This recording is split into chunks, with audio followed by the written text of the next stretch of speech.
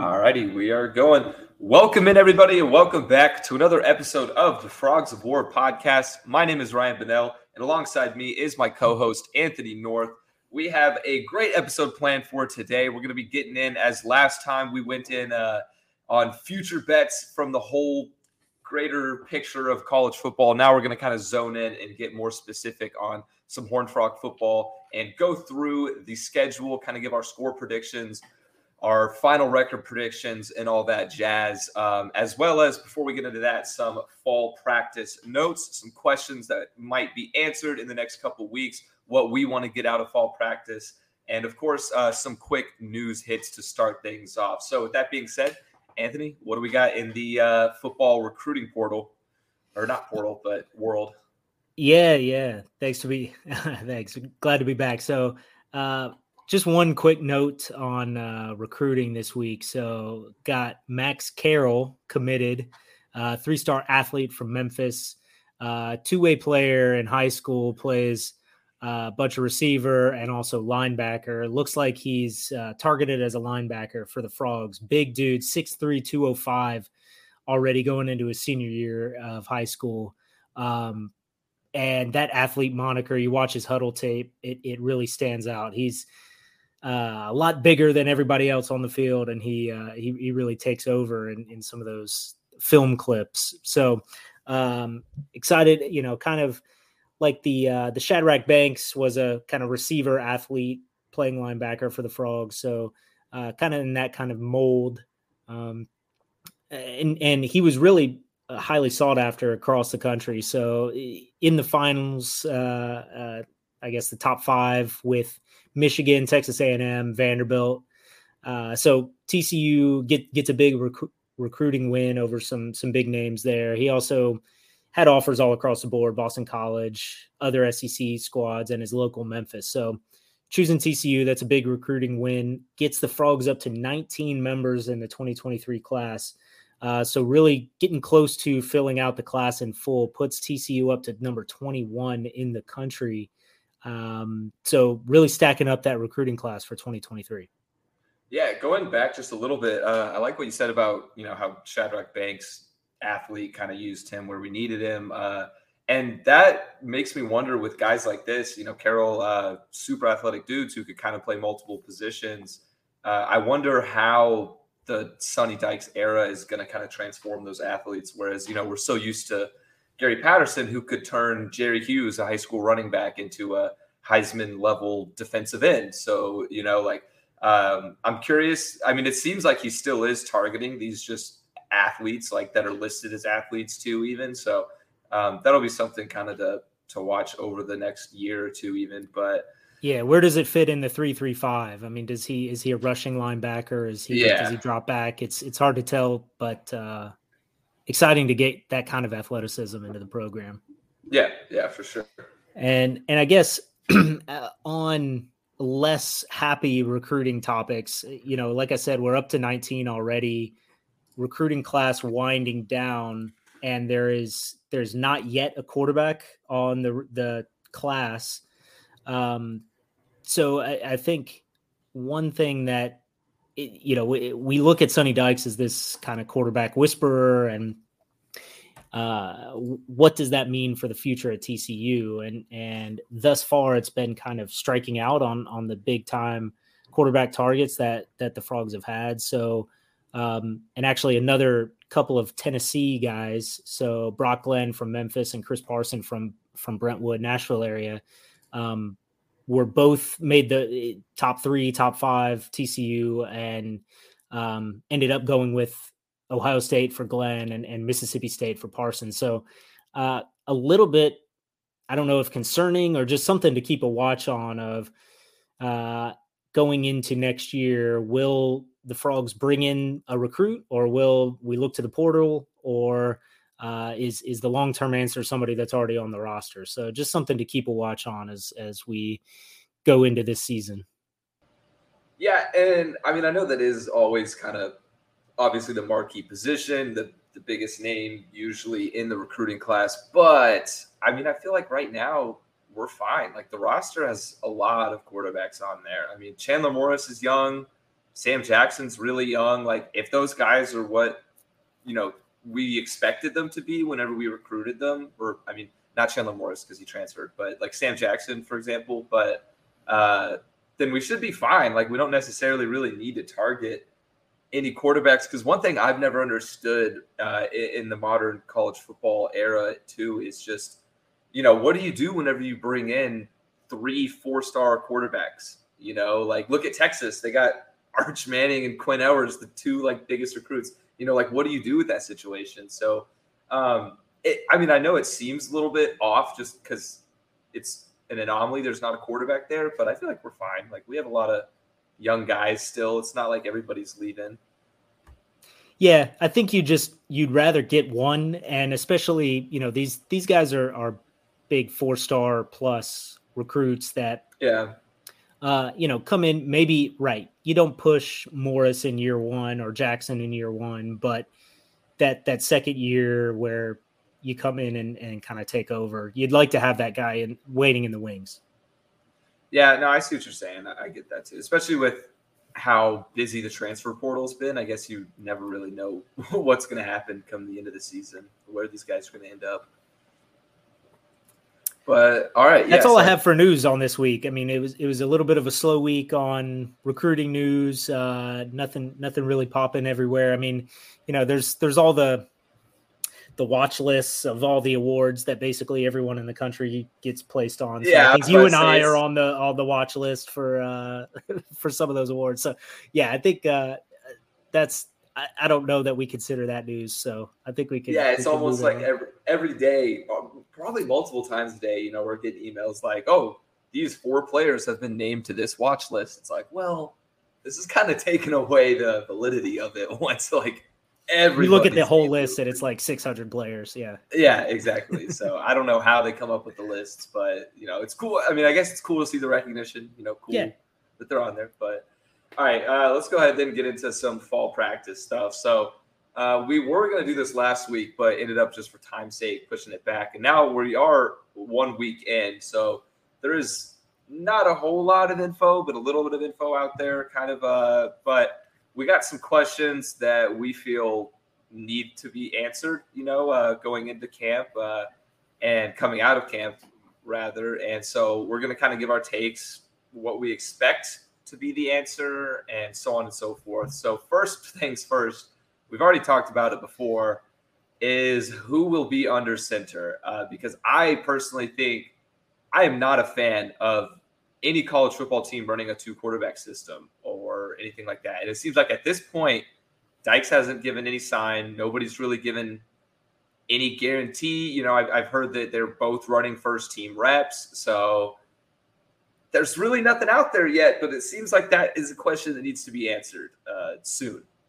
It feels like it's if they know it's being kept as a really tight secret, and that it's still a really open competition. I think if they knew, it would be public at this point. And that's what I was about to say, because Dykes has been so open with everything in this whole camp.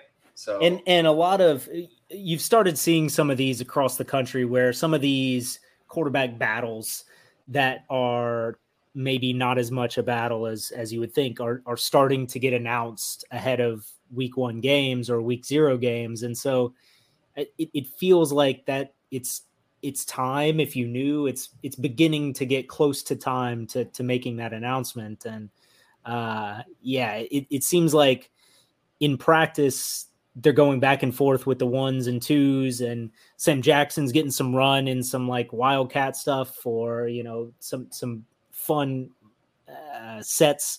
So I think it's still going to be interesting. And, some of the video from practice that you'll see there'll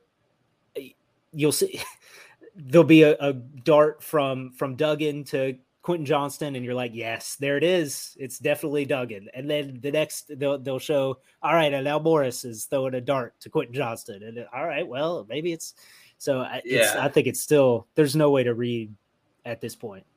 Yeah, and I don't necessarily, have a take or want to get into the take on who it should be, but I just really, really don't want to see. And maybe that's what Dykes wants. He knows best. What do I know? Okay. Obviously this man knows more about football than I do.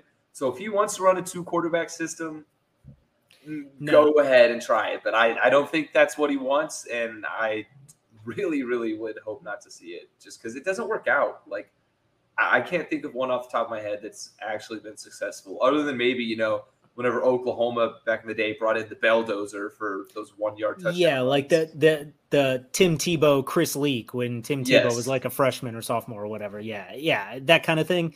That is not the case with Morris and Duggan. I don't think it's like a thunder and lightning or gadget play one or the other. So it's like a lightning and lightning. Yeah, and so still unknown. I think everyone continues to say, the coaching staff continues to say they're going to be confident. Whoever ends up winning the job, they're going to be confident, and I think that's positive. It does feel like, all right, it's going to be time soon to start showing who the leader is and putting that on display. Yeah, and I mean, I feel like, obviously, like, we're not in the locker room, but after being here for 3 years, Max Duggan, I'm sure he's still a locker room leader. He's still probably talking to those guys, regardless of where his position ends up or what his role ends up being. I bet Duggan will still be one of the leaders in the locker room. All right, so next up, though, another big question will be in Sonny Dykes' new offense. This is kind of a two-parter. So one, how much of a focal point is QJ going to be in the new offense, Quentin Johnson? And who is going to be that reliable number 2 behind QJ? Yeah, I mean, first off, will QJ be the focal point? I mean, it's the you don't keep your Ferrari in the garage. Yeah, he's going to be the focal point. He is a bona fide, first, second round draft pick talent. He's too good to not be. And, I think some of the failures of the last couple of years have been not getting him the ball enough. Tossing him just in every way. I think we've seen it in some of the games, like that Oklahoma game last season, where he can just dominate when given that opportunity. And when the quarterback can put the ball in the same zip code that he's running in, he can go and get it. So yes, I think he's definitely going to continue and even more so be the focus of what Dykes and company are going to want to do. But the defense knows, all the defenses know that as well. Yeah. So yeah, who's going to be the second guy and how are they going to make things happen underneath while he's kind of taking the top off of defenses? And will they allow whoever the quarterback ends up being to really use the middle of the field and kind of the short intermediate areas to find those next level receivers? I think there's a lot of good experience on the roster that could be this number 2. I don't know. I guess do you have a thought on what who's going to be the 2 after QJ? Yeah. So for the number 2, it's really, I think we have a pretty deep roster, like a deep unit for the wide receivers. I think if you go 2 through 5, there's not much of a drop off between any of them really. Maybe different styles, like Savion Williams, much more athletic and go deep ball than say Tay Barber, who's more of a get in the slot, use your hands, catching traffic guy. But if we were talking NCAA video game overall ratings, these guys would, QJ obviously like a 97. Okay. But then these guys would all probably be like within 1 or 2 overall differences. That's just a way I like to think about it. So for a clear number 2, I would like to lean more towards Tay Barber because he has very reliable hands, or maybe Darius Davis, again, because he's a veteran. He's been here, he's been in the offense, but now it's a new offense. So maybe those, more electric guys like Savion Williams, the big play potential in the Dykes offense, may step up. So who knows? Honestly, I think it really can be any of those guys. But if I had to pick one to be the number 2, I'd probably say Tay Barber. Yeah, I think that's solid. I mean, I think that Barber, Darius Davis, Gunnar Henderson slot guy is going Henderson to get too. a He's lot gonna of get in work. there. Yeah, That's gonna those guys are gonna get a ton of play and get peppered with targets. And so, yeah, I think that's a good way for it. I mean, like you said, deep too, because we didn't even mention Blair Conright, who has really stepped up over the last couple seasons, where kind of come out of nowhere, made some big Brown touchdown even, catches, too. And then the true freshmen too, DJ Allen, Jordan Hudson. Hudson's been getting a ton of buzz as getting early playing time. So and those are high 4-star guys that are, it's going to be hard to keep them off the field. They're just too good. It's going to be really interesting to see really deep group, kind of rotation. Yeah, for sure. Because obviously, and back to kind of the QJ thing, like how often or how big of a focal point he should be. The way I like to think about it is, I know we're talking college, but I'm going to do an NFL comparison. Like, let's look at I'm a Bengals fan, so look at the Cincinnati Bengals last year. The way they used Ja'Marr Chase, they recognized he is the best player on the field. Like, he is simply the most athletic. He can make plays happen. They got him the ball in weird ways. They got him the ball. So I think no matter what it takes, if you're doing end around, jet sweep, reverses, whatever it takes, get the ball in Quentin Johnston's hands and let him do work, So, and that also, speaking of a guy doing work with the ball in their hands, so what? Go ahead. I was just going to say, if QJ is Ja'Marr Chase, let's go ahead. Let's Savion Williams be T. Higgins. Yeah. Let's go ahead and make that happen. Yeah, I'm okay with that. I think that you're living pretty well. Yeah, I'd be okay with that wide receiver room at this level, But speaking though of some playmakers with the ball in their hand, that's Kendre Miller as well. He's going to be a big focal point now with Zach Evans gone through the transfer portal at Ole Miss now. So is Kendre Miller the guy? Is he going to be a workhorse back, or are we going to be looking at a running back by committee approach with guys like, Amani Bailey, the transfer from Florida State, right? No, Amani Bailey is the one from Louisiana, the Cajuns. Okay, yes. And then also we still got Amari DiMercado. And, I could see both of those guys filling in to maybe be like a 3-headed monster backfield. Yeah, again, it's a deep room that had another transfer come in. I guess Corey Wren is the guy from Florida State that came in. And then Traylon Smith from Arkansas ended up not coming to TCU. He was on his way here and ended up at UTSA. But all of that talent to say Kendre Miller is the dude. He's the man. Yeah. He's going to be the workhorse. I feel like. I think he's going to be the top option running the ball. I really like Bailey. I think he's going to be he's going to make a lot of big plays in this offense. And just kind of thinking of the Sonny Dykes offense from SMU, where Bentley was the dude, but Trey Siggers was also excellent and could torch a defense like TCU's. So I think it's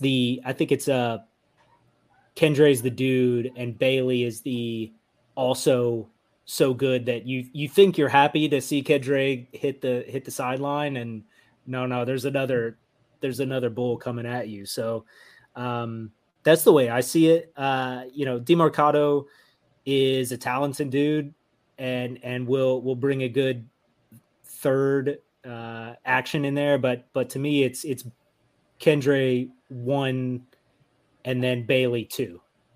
Yeah, no, I agree. Cause I think, to be especially efficient in today's day and age, like you said, whenever Miller comes out, especially if he is a workhorse running back, then defenses might think, oh, hey, this is their time to run a pass or run a screenplay or something, to get Miller a breather off the field. But, that's when you just run it down the throat with Bailey. That's when you get efficient with those, pick up a few yards when they don't expect it. So, yeah, I would love to see that.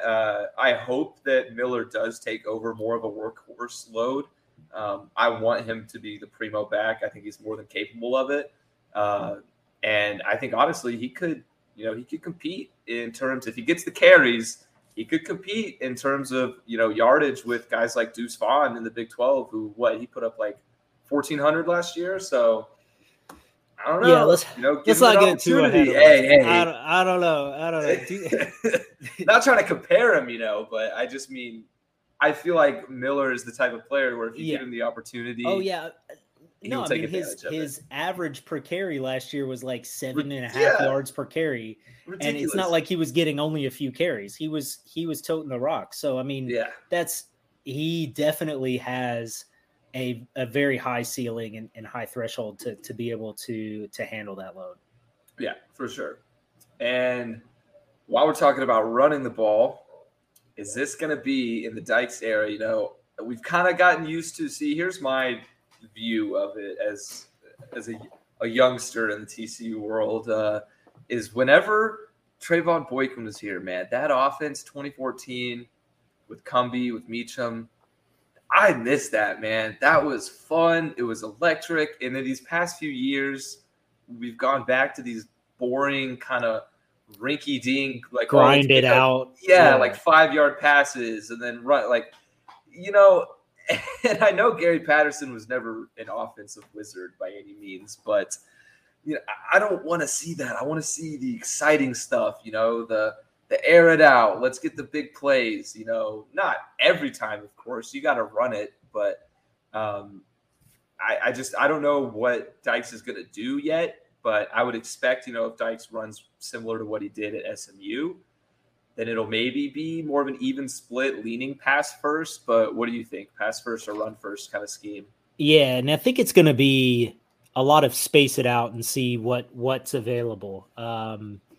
Because with that strength at running back, you're able to scare people enough with QJ on the outside that defenses are going to have to send safety help and kind of leave the box open. And in that case, you got to let Kedre just pound for 5 yards every chance he gets. And so, yeah, I don't know if it's a like, for all the efficiency and all of that, it's like, well, you want to pass early. And I think there will be passing on early downs and more of a thoughtful way of running an offense than just like, let's run this offense and hope we don't lose the game and let the defense play.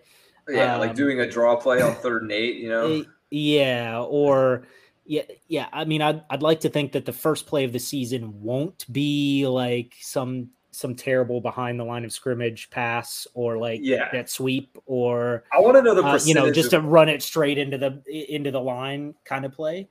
I want to know the percentage of Duggan's passes behind the line last season. Yeah, I'm sure that stat's out there, and I'm sure it's you don't want to know. Yeah, I was about to say, I'm sure I don't even want to see it. Yeah, so I think it'll be more fun, hopefully more successful, and getting back to that kind of open offense that allows these excellent athletes and playmakers to go make those plays.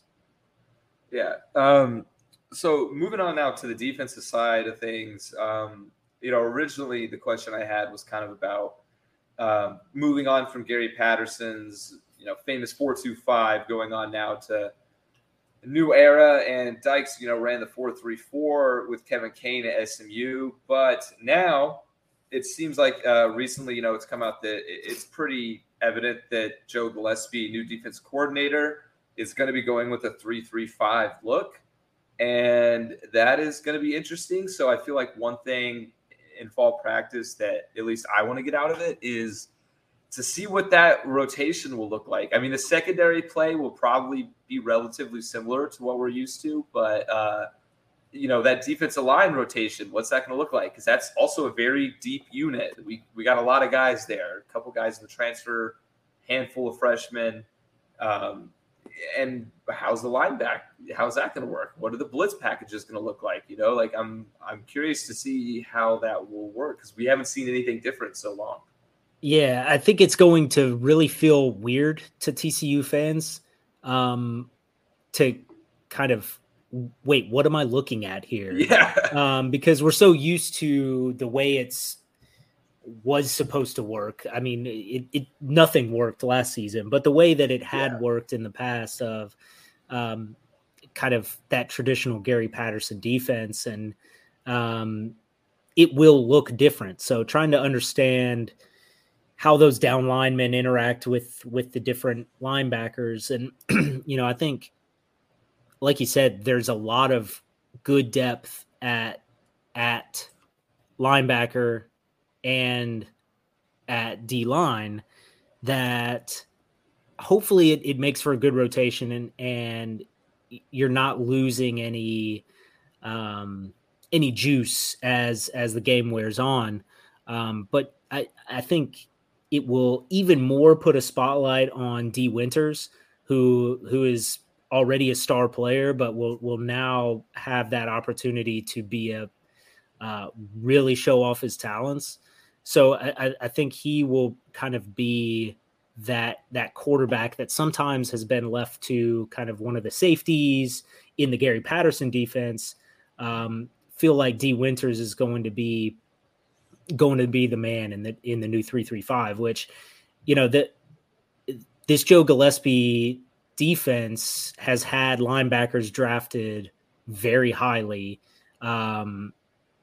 What's his name? Zaven Collins to the Cardinals. It really puts a spotlight on those linebackers, and if they can perform, they'll become stars. I mean, yeah, that sounds perfect for a guy like D Winters, especially with his workload last year. I'm pretty sure he led the team in solo tackles. But also, too, you mentioned linebackers is, kind of a random curveball question. But, listed on the depth chart this year at linebacker, too, is Marcel Brooks. And, last year he was wide receiver, changed from linebacker to wide receiver, now back to linebacker. Had a lot of hype whenever the Frogs landed him. Hasn't really been utilized much. Do we think we're going to see him this year? Well, I think one concern there is he's picked up some kind of an injury here in fall camp. So there's not a lot of news or facts out there about that. So I don't want to speculate too much, but it appears that it's some sort of arm or shoulder or something. Because he's been seen in a sling or some sort of arm holster or cast or something. So I don't know how serious that is. So I certainly hope that we see him this season playing defense. Obviously came out of high school as like a 5-star linebacker at LSU. Dude's an athlete. And he all indications were that he was looking really strong in this new defense, that he was going to be somebody who made an impact in this season. And I think if he does see the field this season, if he gets healthy, that will certainly be the case, that he will come in and wreak havoc when he's given the opportunity. Yeah, I really hope so too. I want to see him on defense. I thought it was kind of an interesting transition for him at wide receiver whenever that whole thing was happening. But yeah, dude is just a very freak athlete. He's very talented. So I want to see him utilized in some way, shape, fashion, or form this season. Hopefully, barring any injury concerns. But all right, rounding out fall camp stuff. What is as a Horned Frog fan, what is your overall goal of fall camp before the season gets underway? Number one, and we just talked about it with Brooks, but is no injuries. Yep. And knock on wood, and I don't even want to say it out loud, but the injuries have been not as bad as it could be, or that we've seen in the past, frankly. I mean, TCU has had really big impact injuries in spring and fall. And, guys like running into sprinkler heads. Yeah, I was just about to bring that up. Was that Blacklock? So like, man. So thus far, and I don't even want to say it out loud, and I know that that we're gonna release this, and then that day at practice something bad's gonna happen. So please don't. That's the goal, is minimize high impact injuries that take players out for a long period of time. And beyond that, I think it's that the team is on plan, on message, with a clear path forward of they know what they want to do and what they need to do to make it happen. And it's just whether it's execution on the day of, but that there's a clear understanding in that locker room to kind of work together and make it happen. So that's my kind of like hoity-toity goal of just like, all right, have a plan and go make it happen. Yeah, mine's also two-parter. Kind of going off of yours, one thing that I really want to see that I feel like was lacking last year was I want to see a group of guys that they want to win for one another, and not to say that last year they didn't want to win football games, but there was, it was missing culture. I know that's kind of a term, right? Yeah, it's a term that's been a little overused in modern college football as culture, but seriously, we needed culture last year. Like, we needed something established where, these guys wanted to grind for one another. I know that's kind of like the cheesy football mindset, but that's what you need if you want to be a successful program. So I want to see guys that want to win for one another. And also, like I mentioned earlier, second part of it is I don't want any quarterback controversy. I want, regardless of who it is, I trust the coaches. I trust everybody to make the correct decision based on what the team needs. I just don't want any controversy. I want the guy to be the guy. I want a clear-cut number one. So those are my two big things. And, of course, I mean, I agree, obviously, no injuries, please. We'll just leave it at that. We're not going to say anything further on that. So let's get into now the fun part, and that is our schedule predictions for the 2022 season. So Anthony and I are going to go through each and every game, starting with week 1 at Colorado, and we're going to give our score predictions and just talk kind of a little bit about maybe how we see the game going, how we see it affecting the season, everything along those lines. And before we start, I just want to say this was harder than I thought it would be. This was way harder than I thought it would be. Once you actually got down to it, trying to think of it all, it's just tough. TCU's a tough team to predict generally going into the season. I mean, it's all the turnover on the staff and kind of a wide open Big 12. It's probably a lot of coin flip games in your mind. So it is, you could go a lot of, pretty much every game could be a coin flip if you felt like it. I mean, you could argue against one side or another on just about every game on TCU's schedule and have legitimately good points and a fair way to say that's a win or that's a loss. So other than Tarleton State, hopefully. We have to think so, but yes. And respect your opponent. Yeah. So it'll make for a very hopefully entertaining and intriguing season. And maybe another one of those seasons with hope your heart can take it on, some thrilling finishes, some really scary games down to the wire. Yeah, and that's one thing too that in recent years, especially, it feels like TCU football has played down or up to the level of their opponent. That like we've played really close games sometimes where it makes no sense for we have no business being in the game. And we've also, won by a field goal against Kansas whenever we should be beating them by 30. So that's something I hope we kind of move past once we establish this new brand, is we just stick to us. We do us. We don't play down to the level of anybody. But with that being said, let's go ahead and get into it. These are very... I don't know. These might change even in the next few weeks for me, my predictions. But as of now, this is what I was feeling. might be a little bit optimistic, but let's get into it with Colorado. And I'll start us off. I feel like first week road trip in Colorado, I think it's a great way to start the season. You know, you get a Power 5 opponent on your non-conference schedule. No, they're not a top 25 team, but I'd rather have that, you know, with a new coach, new everything, start off with a decent opponent on the road. And I think it's going to be a low-scoring game as TCU is still establishing their offense. And Colorado's offense is not really much to it's just not much to be proud of next season. So I think it's going to be low-scoring, and I'm going to go with TCU 27, Colorado 13. Frogs win by 2 possessions. I think we open the season with a W. And yeah, that's the other thing is I'm also trying to not like cold takes exposed myself. Yeah, right. Exactly. Because you know we're going to make some statements here, and if it goes awry, so be it. But the way I'm feeling today, like you said, it's good to get a Power 5 opponent on the road. I think it's a tough environment to go into Boulder, but Colorado's not a very good team. I think when, you know, we several weeks ago first saw the line on this game for entertainment purposes only was like 7 points. TCU was favored by a touchdown. It's now up to 10.5. The marketplace is aware that TCU is a much better team than Colorado. And if things go as they should, TCU should handle business in Colorado.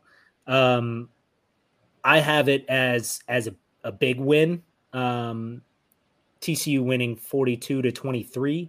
I do think that Colorado gets some points on this defense that's kind of just coming together, but the offense is going to come out ready to just explode on a pretty inexperienced. I mean, looking at the Colorado the Colorado projected starters and 2 deep in the secondary, the TCU passing game should just feast in Boulder, and you know, a nice kind of Pac-12 after dark on a Friday night, late Friday. Probably not a lot of eyes on this game, but it'll be. I think there should be a fun time. I think there will be because it's just, you know, just early getting the season started. Yeah. Like any excuse to put on college football is a good thing. So yeah, I think it could be one of those. Yeah, where whoever the QB is all of a sudden like, oh, have you seen what that TCU quarterback's doing to Colorado right now? I'm trying not to be overly optimistic, but that's the way I see it at this point. Yeah, no, I mean, I get it. Optimism is a good thing. You know, we're fans as well. You know, so I definitely want it to go like that. But yeah, it's gonna be weird too because now like Pac-12 after dark games for me in Arizona now are my normal primetime games. Yeah. Like, I'm gonna be waking up at 9 a.m. for college football. That sounds great. Yeah, I love it. Great. 6 a.m. if I want to watch College Game Day. But alrighty, so next up is first home game of the season, home opener against Tarleton State. Never played the Texans before in program history, but you know they're about an hour, 15-minute drive away in Stephenville. So there's really not much to say here. I'm just going to get straight to it. I got TCU winning 52-7. They're going to get one big play to pop off. Probably. It seems like that always happens when we play an FCS opponent.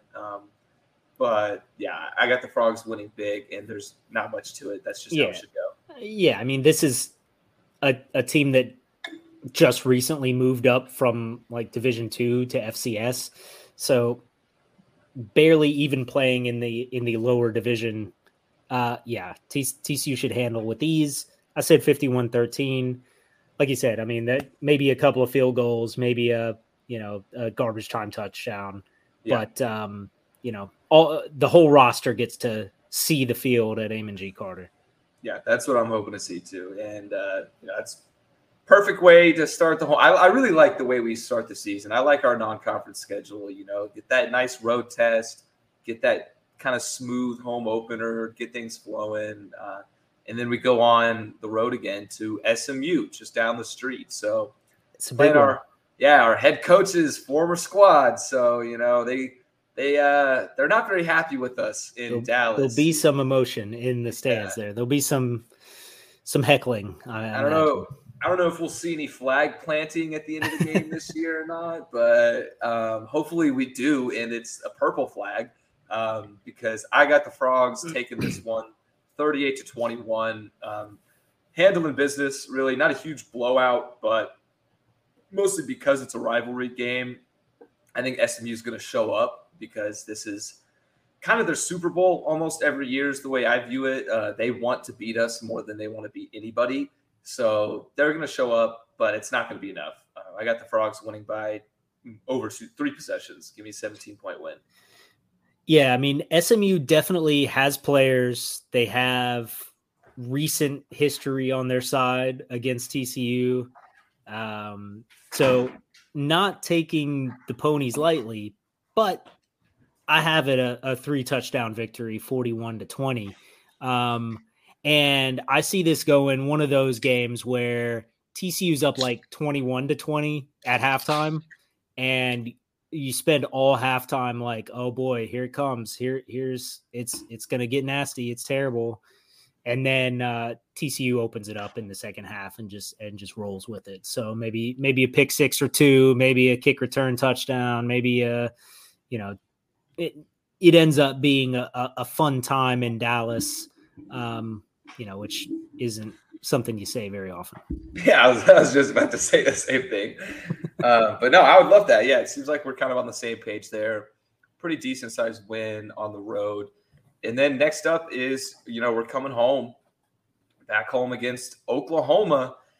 Pretty tough start to the Big 12 portion of our schedule. But, I guess it's kind of nice to get the big ones out of the way early in a way. But I got this one, sadly. Obviously I want to sit here and say TCU is going to go 12-0. We're going to win the national championship. But realistically, I think Oklahoma takes this one. They've got a very good football team. I think they made a great hire with Venables at head coach. Brought in some big key transfer players like Dylan Gabriel at quarterback, who I really, really liked at UCF. So I got Oklahoma winning this one 42-31. But I don't think TCU goes out without a fight. I think we're going to be in this one. And I see this going one of two ways. Because this is like our first real test under the Dykes era, first real good opponent. And I think we're either going to get completely blown out and it's going to suck. Nobody's going to watch it, going to want to watch it, or we're going to be in the game the whole time and it's just going to be really a tough fourth quarter because good teams win football games down the stretch and Oklahoma's a good football team. So that's the way I see it going. 42-31, pretty high scoring. So what about you? Yeah, I think it'll be very high scoring. Oklahoma will have a very good offense and a not as good as their defense. So I do think TCU will be able to put up some points. So hopefully all of you guys have been checking out our opponent preview series up on frogsofwar.com. Oklahoma will be released in the next day or so. Maybe you'll be reading it as you see this podcast come up, but putting that together, obviously they've had a lot of turnover with Lincoln Riley leaving. The Cale Gundy situation here close to the season is a whole other mess. Just a lot of kind of turmoil in their off season. Obviously, their starting quarterback went to USC as well. A bunch of the recruits, Mario Williams. So, all that said, Oklahoma still has ridiculous level of talent. And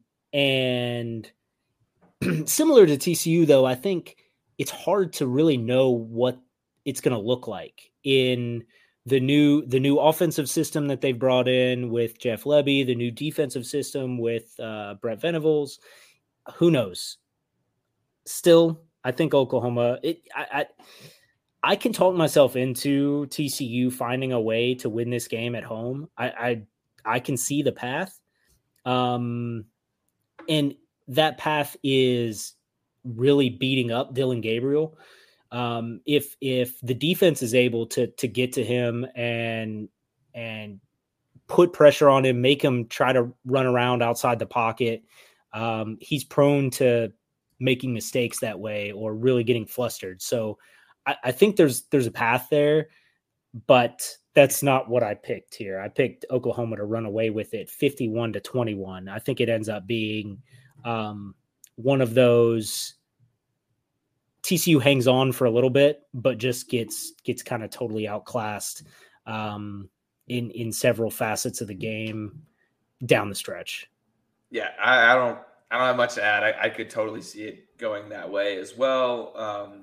Like you said, though, that path to the win at home, it would be nice to beat up on Gabriel on the D line, and also you got to lock down Mims because that guy's a hell of a playmaker. So it'll be a fun game to be at in the Carter. I don't know. Have they announced a TV schedule for that one? Not that far out yet. Not okay, yet. Yeah.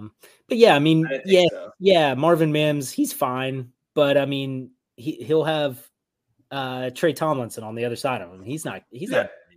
He's exactly. Yeah. He's not even going to be in the game. All right.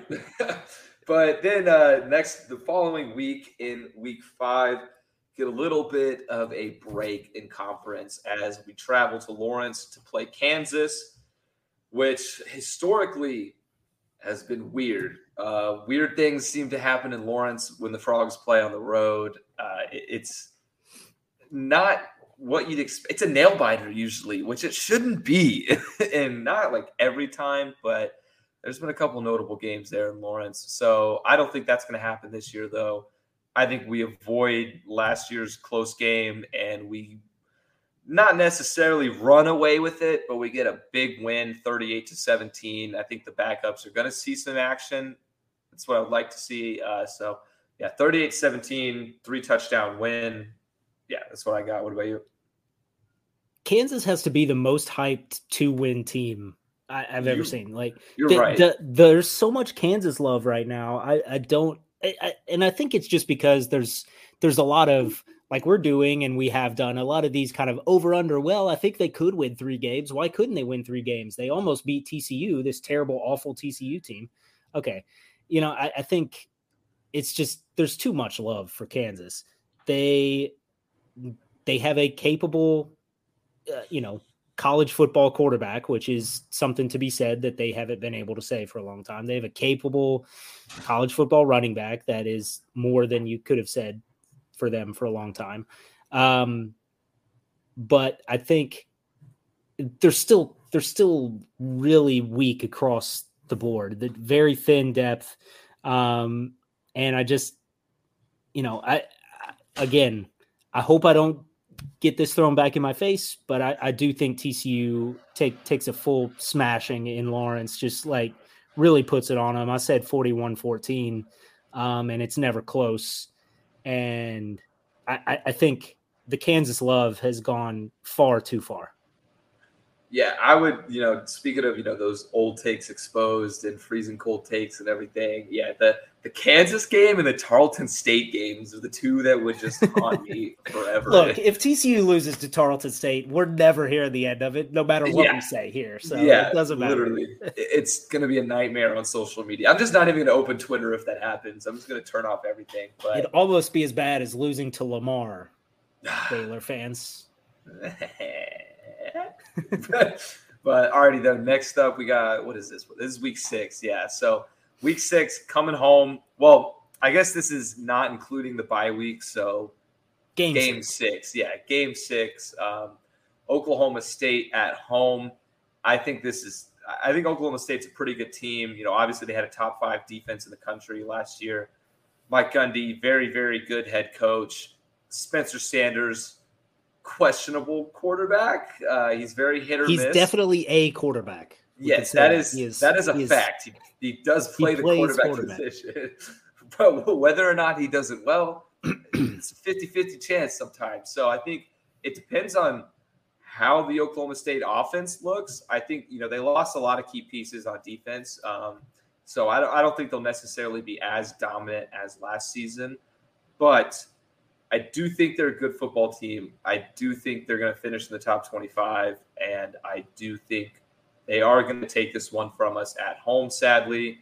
And I'm going with Oklahoma State in a close one, 34-28, because we seem to always play Oklahoma State close. Yeah, I say we play them close, and I'm giving the Frogs the victory on this one at home. So, yeah, I think the first piece of this is there's a lot of assumption that Oklahoma State kind of just reloads their offensive talent. Yes, Sanders is back, and yes, he plays quarterback. But I don't know. I just don't think he's all that much. Yeah, we saw it in the Big 12 championship game. I mean, they may have been better off punting every play instead of having him play. So, jeez, you're grilling him. Okay, too far. But I see what you're saying. I think I guess maybe I'm thinking back to a couple years ago where he had like a run for a first down where like he kind of spiked the ball on Trevin Moehrig, and like the very next play he threw an interception in the end zone to Trevin Moehrig to lose the game.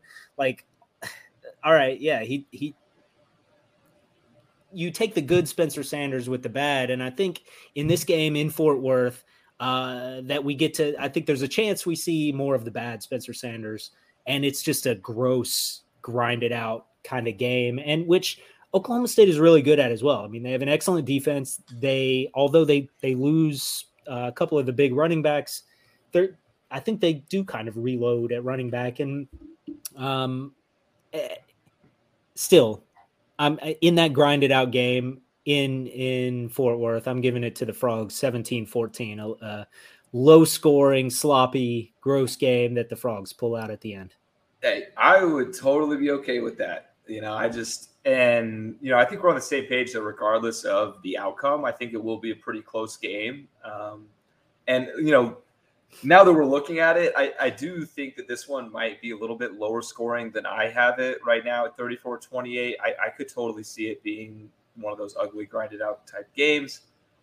But yeah, I don't know. I don't like picking against TCU, obviously. You never like picking against the Frogs, but I'm just trying to go with what my brain is telling me the vision of the season is. So moving on now, Game 7, another home game. We got two back-to-back, and that is Kansas State this time. Gary Patterson's alma mater, baby. And I'm going with this one. I got the Frogs winning slightly comfortably.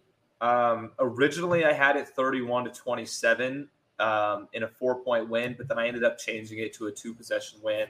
I think this is going to be a very close game until the end. I think it's going to be one of those games where it's like 17-17 going into the fourth quarter, and we're kind of nervous a little bit, like, oh boy, what's going to happen? K-State might take the lead 2017, but then I think TCU is going to come up in the clutch with it and take over. So, yeah, I got the Frogs winning by 2 possessions. I hate this game, man. I'm very afraid of Kansas State. I did pick TCU to win. Spoiler alert. I picked TCU to win 31-30. I think it's going to be.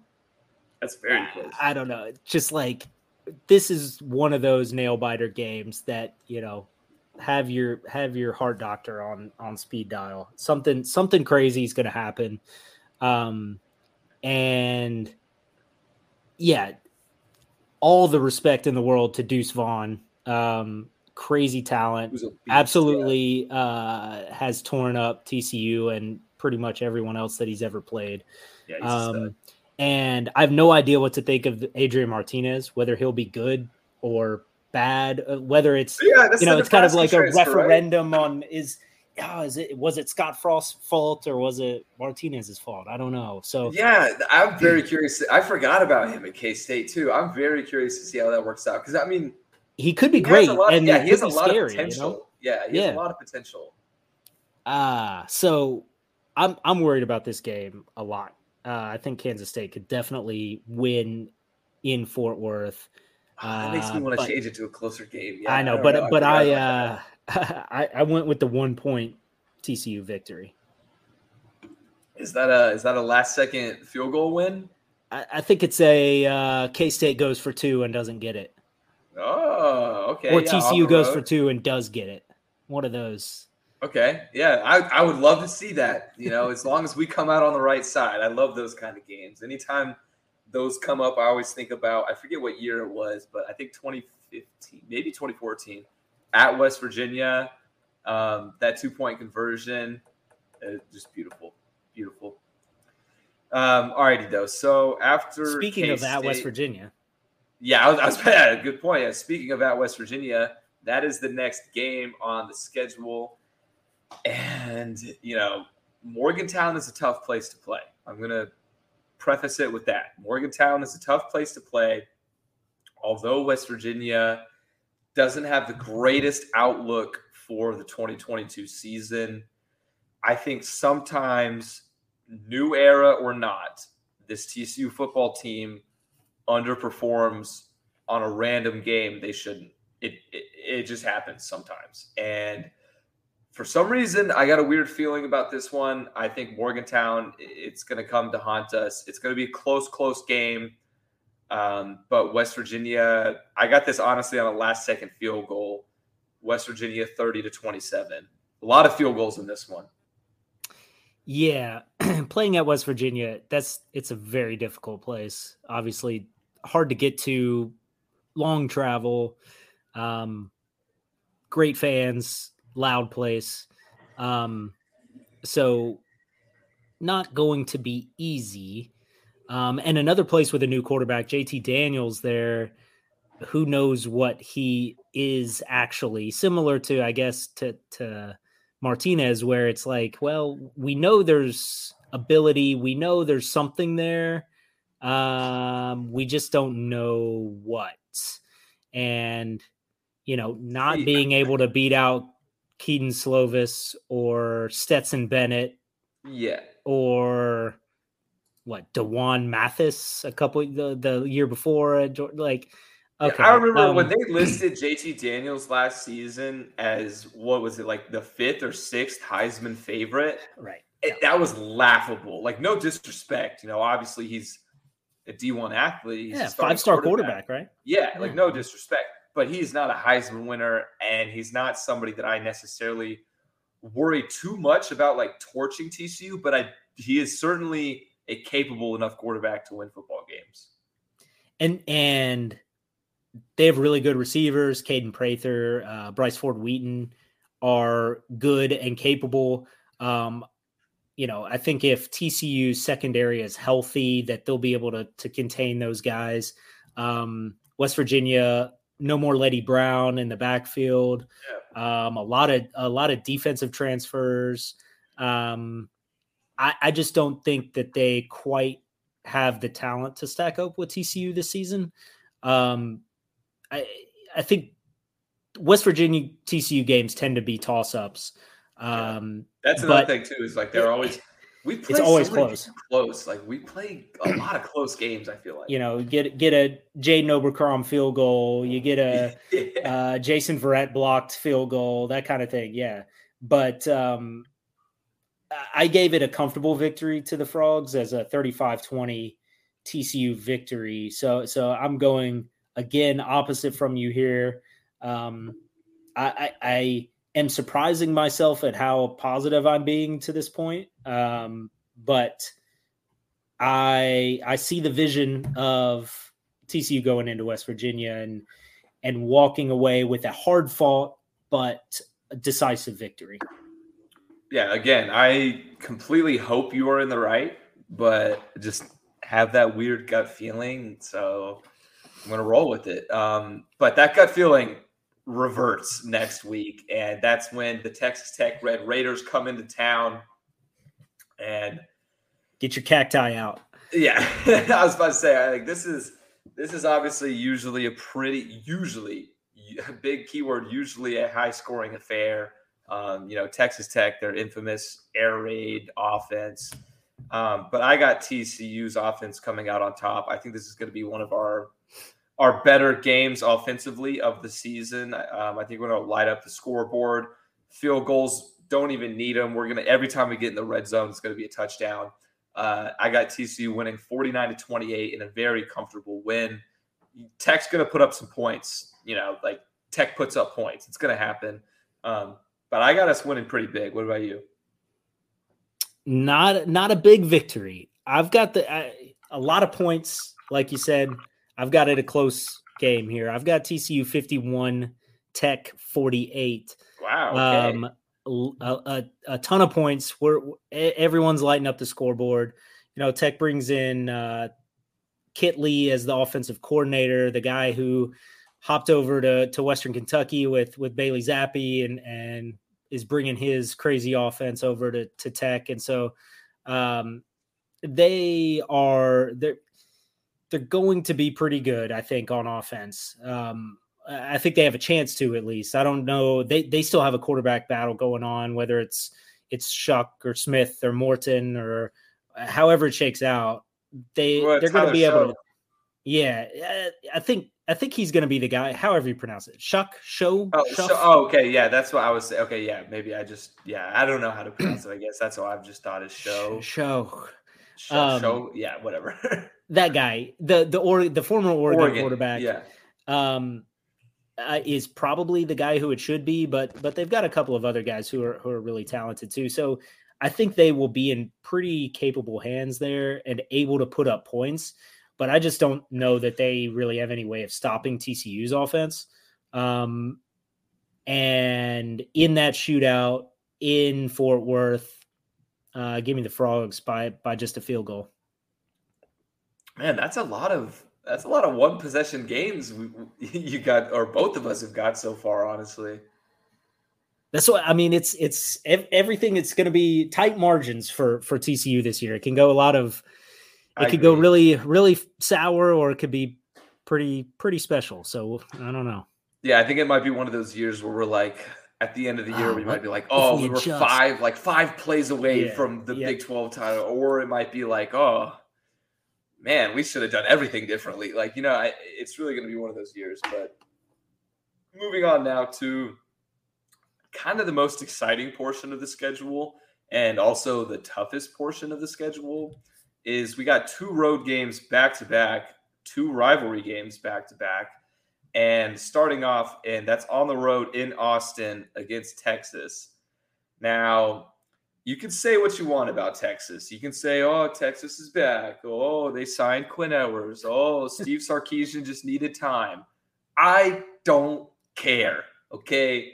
This matchup has turned into a meme. I don't want to talk about last year, okay? Last year didn't count.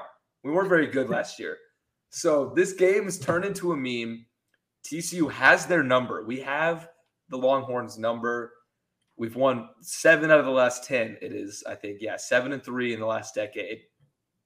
I think we're going to go in there.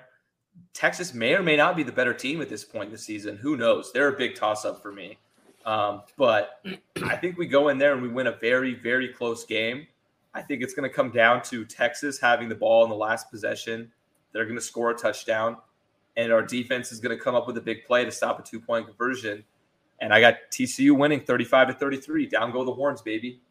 I'll do double horns down. Horns down. That's if you're watching on YouTube, that was double horns down. That's 30-yard penalty.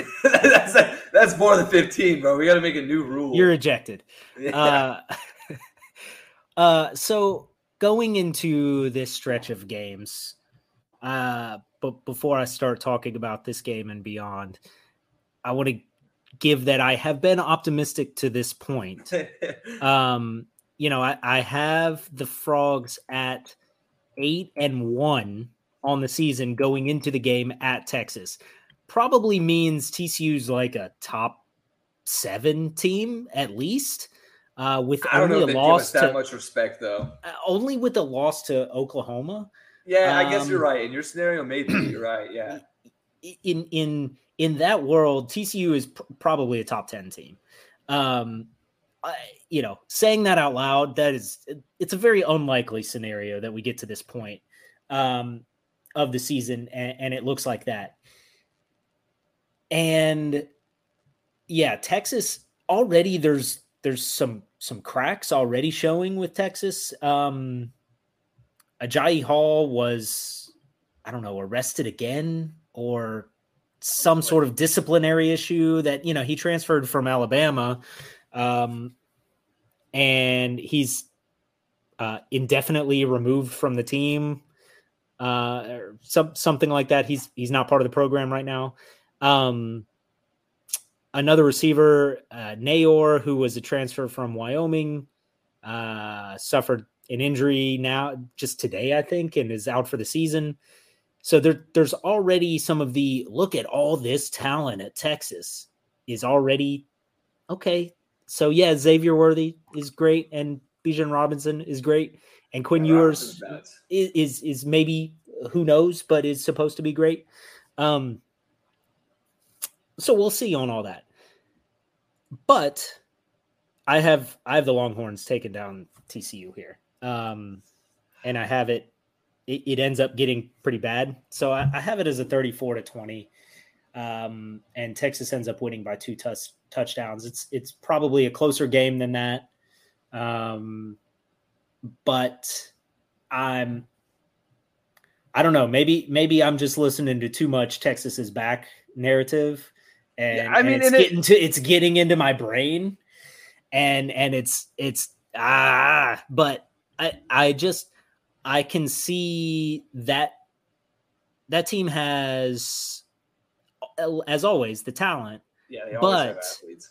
But if Ewers is actually as good as he's supposed to be, then it's scary, because they haven't had anything like that since Vince Young.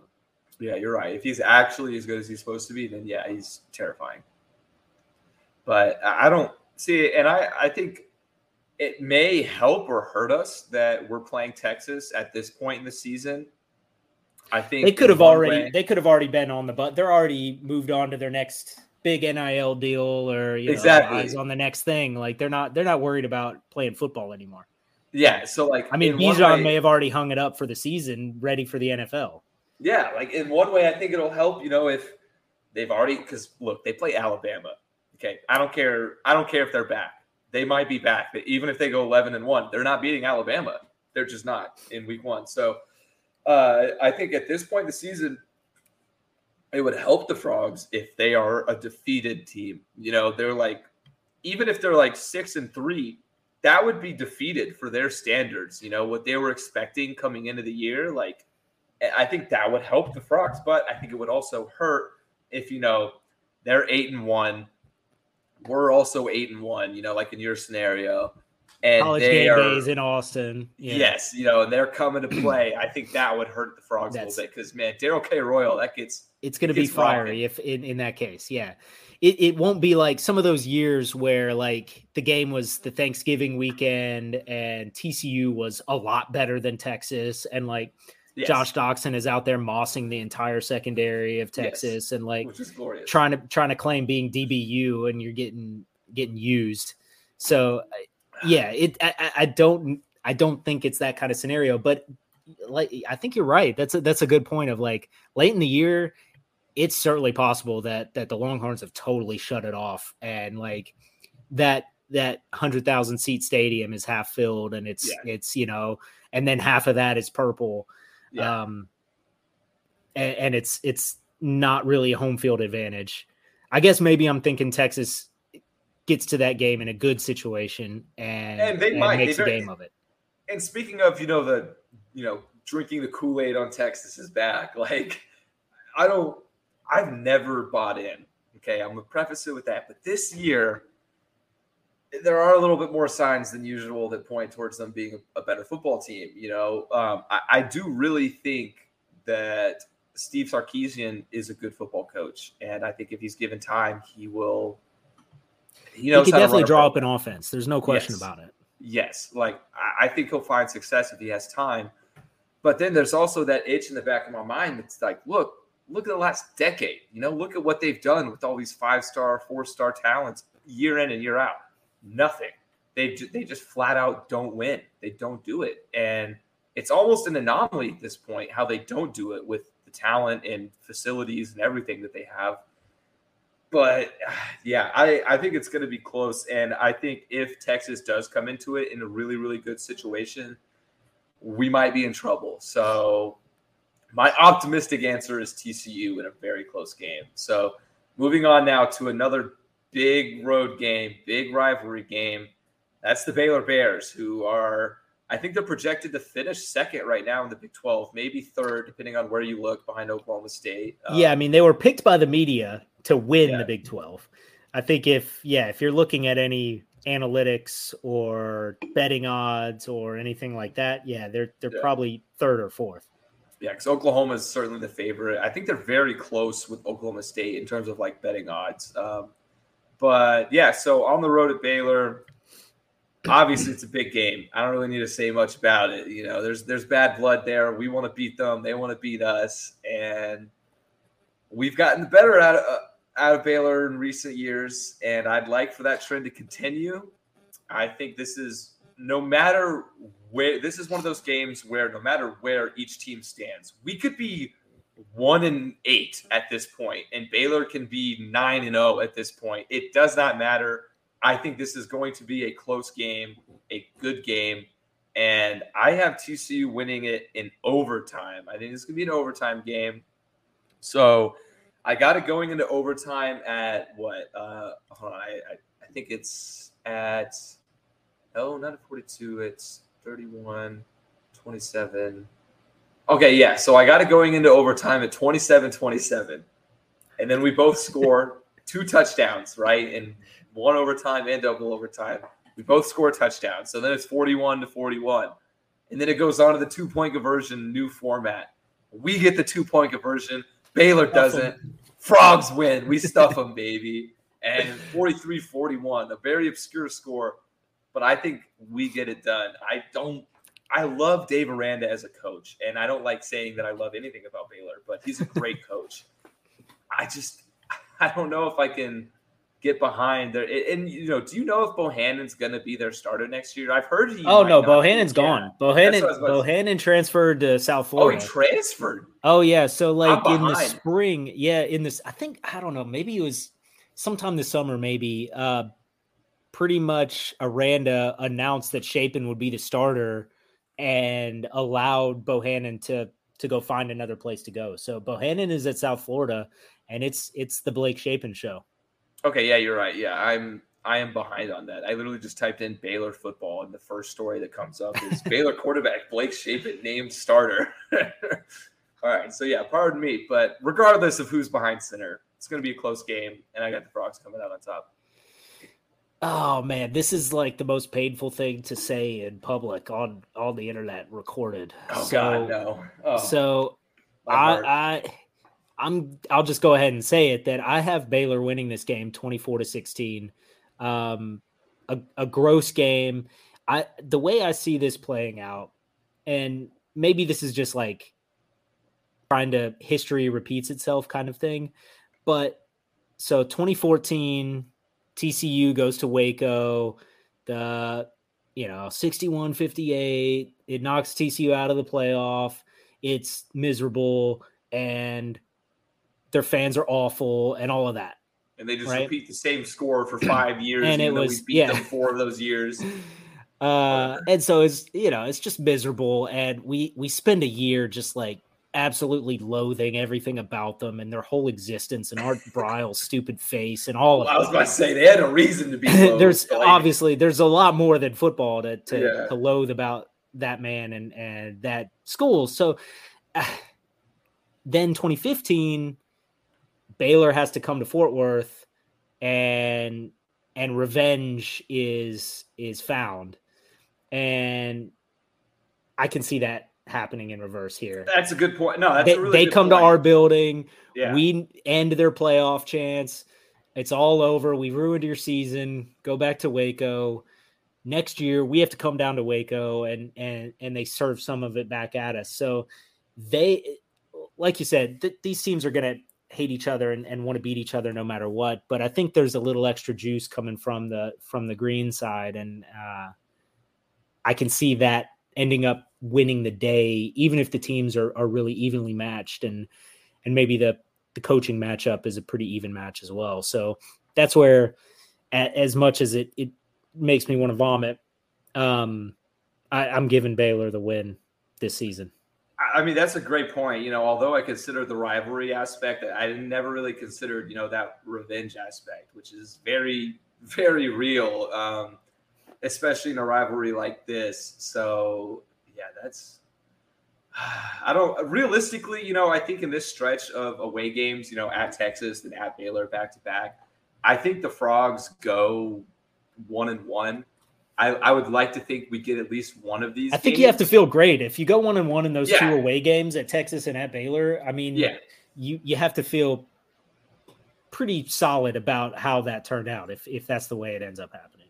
Yeah, I would be more than happy with that. Obviously, I mean, I know this is kind of a no duh, but like obviously worst case scenario we go 0-2, best case we go 2-0. I just think realistically 1-1 would be a win for us, so. And I'm looking at our bye week, and it looks like our bye week is week 3. So I was going to say, man, it would be great to have a bye week right in between those two games, but unfortunately not. Fortunately, we got an early bye this year. So, all right, that brings us now to our last game of the season. We are closing things out at home against Iowa State. And I think this one is going to be kind of an ugly, nitty-gritty, slow game. Iowa State obviously losing two pretty big parts of their offense and their team as a whole in Breece Hall and Brock Purdy. So I don't think their offense is a huge threat, but I just see this being a low-scoring game, and I got TCU winning 27-17. Comfortable win, not crazy big win, but I got the Frogs. Yeah, this is one I would have rather played this version of Iowa State earlier in the season.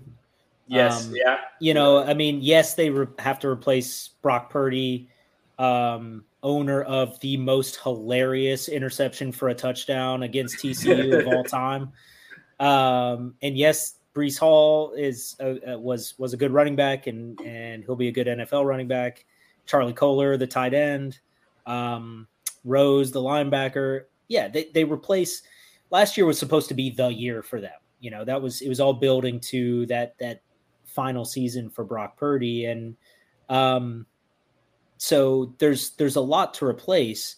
But here at the final game of the season, they will have had all year for Hunter Deckers and whichever of the running backs ends up taking the job, if it's Juriel Brock or the freshman Cartevious Norton. So they're going to have it put together, I think, by this time. And Iowa State having it put together has been better than TCU on some occasions. And maybe that's just Matt Campbell knew how to take down Gary Patterson. But I do think sometimes there's value in the returning production, and sometimes there's value in new blood. Yeah. And, I think Hunter Deckers is maybe the highest QB recruit of all time for Iowa State. So there's a world where he comes in and raises the level from where Brock Purdy, the ceiling that Brock Purdy ran up against, that he can break through that. I don't know. We'll see. There's really nothing on Deckers out there. He hasn't really played, so we don't know. And I guess I'm kind of assuming that he ends up being the starter. I don't know if he's been named the starter, but he's the next guy in line. And I just think that they have it together enough that, TCU, if in this scenario that I've built where they go into that Texas game 8-1 and come out of it 2 weeks later to close the season at 8-3, and then they get this game that they are the Frogs are now out of the Big 12 race. They're out of the playoff race. They're out of, any major bowl race. And so it's just kind of like a whimper to the end of the season. And they just kind of roll over to an Iowa State team that Campbell knows how to keep his guys motivated. So I had it 31-21 Iowa State win. Yeah, see, I do see, in your situation, if that is what happens, if we are 8-1 and then lose 2 back-to-back, like 8-3, 2 losses in a row heading into the last week of the year. Yeah, I mean, the motivation is going to be lacking. So, I mean, and a lot of things too about college football is situational, so, like for example, if we lose to Texas, I bet we're going to be a little bit more fiery against Baylor, so like a lot of things are situational. So it's really hard to kind of pinpoint the overall landscape of the season. Again, I hope you're wrong about that. I hope you're wrong about all 3 of those last games. I know. I hate going into to end the season on a 3-game losing streak sounds awful. And it makes it even if you have 8 wins, it still feels kind of disappointing. Yeah. Just kind of like, man, kind of a bummer. But that's the way, I've said it out here. That's the way I've laid it out here. That's the way the cookie crumbles. Yeah. Well, I think realistically, I think I said it on a previous episode that I see an 8-4 record being our realistic goal, and borderline expectation, but obviously, here I was a little bit more optimistic going through them. So I have us finishing with a 9-3 record, averaging 35.5 points a game, pretty decent offensive improvement. I think last year we averaged like just over 28 points per game. And I have us finishing 3rd in the Big 12. And in my scenario where we beat Baylor, I think we beat Baylor out for that tiebreaker. In my rankings, I have Oklahoma winning the conference, Oklahoma State losing the championship game, and then TCU and Baylor tied for 3rd. We win the tiebreaker. So that's my optimistic prediction for the season. That's what I got. So yeah, that's my kind of conclusion. What about you? Yeah, like I said, I have it 8-4, and I'm saying that's the pessimistic view, but it's not. It's still an optimistic. It's really not. I mean, yeah, that's TCU's over under is 6.5. So saying 8-4 is you're blowing over your over on your win total, and it's a huge improvement from the year prior. You get to go to a bowl game. You win games that you haven't won the last few years. You get the iron skillet back. It leaves you with a bad taste in your mouth if you close on a 3-game losing streak. Yeah. But you still feel like, you get a relatively good bowl game. Maybe you get Zach Evans and Ole Miss in like the Texas Bowl or the Liberty Bowl or something. That'd be fun. And still, I think we are being fans and we're speaking as fans. I think we're being optimistic with a little bit of realism in there. I mean, we're not talking about 12-0, but we're not talking about 5-7 either. So we're looking at, we're feeling okay. And we think the Frogs are going to be a better football team in 22 than they were in 21. Yeah. Yeah. I think both of these are not absurd. Like if we were saying we're going 12-0, then I might be like, whoa. We should slow down a little bit. But no, I mean, I think these are both realistic outlooks on the season. But yeah, just hoping for the best. Just the closer we get, man, the more excited I am to see some Horned Frog football. I'm just itching for kickoff. I can't wait. These preseason, even like NFL preseason, preseason is already out. It's like, okay, we should be seeing real football games now. Let's get some real football out here. Yeah, it's something that matters. All righty, though. That's going to be it for this week's episode. We went a little bit longer than normal, but had to get in all those predictions. So, again, make sure you guys are checking out on the website. Like Anthony mentioned earlier, we do have our, opponent preview series where we're going a little bit more in depth on each matchup. We currently have posted through SMU, but by the time you listen to this, Oklahoma might be up as well. And we're going to continue that series until kickoff, as well as our positional preview. So we're going through, special teams is posted, cornerbacks is posted. We got defensive line going up tomorrow, or I guess when you listen to this today. So yeah, be sure keep on the lookout for those as we inch closer and closer towards kickoff, and be ready for just a ton of football coverage coming your way. So yeah, that's all we got. Also Thursday, get out to Garvey Rosenthal for TCU soccer, taking on Wisconsin in the season opener. TCU soccer, I think, preseason ranked number 7 in the country. So really great squad. Go check them out. We'll be covering that as well. Yeah, for sure. I'll definitely get. I forgot to mention that. I was planning on doing some sort of overall outlook season preview kind of thing on the soccer program. Although this year, the past 2 seasons, I've kind of done a lot of the soccer coverage. But unfortunately, I am in Arizona now. I live here, so I will not be able to attend games in Garvey Rosenthal. So we do plan on having regular soccer coverage, although it might be a little bit different than you are used to. So just be on the lookout, because they're going to have a hell of a season. That's a very fun team to watch. So yeah. All right. I think that is all we got for this week, and we'll see you guys next time. Go Frogs.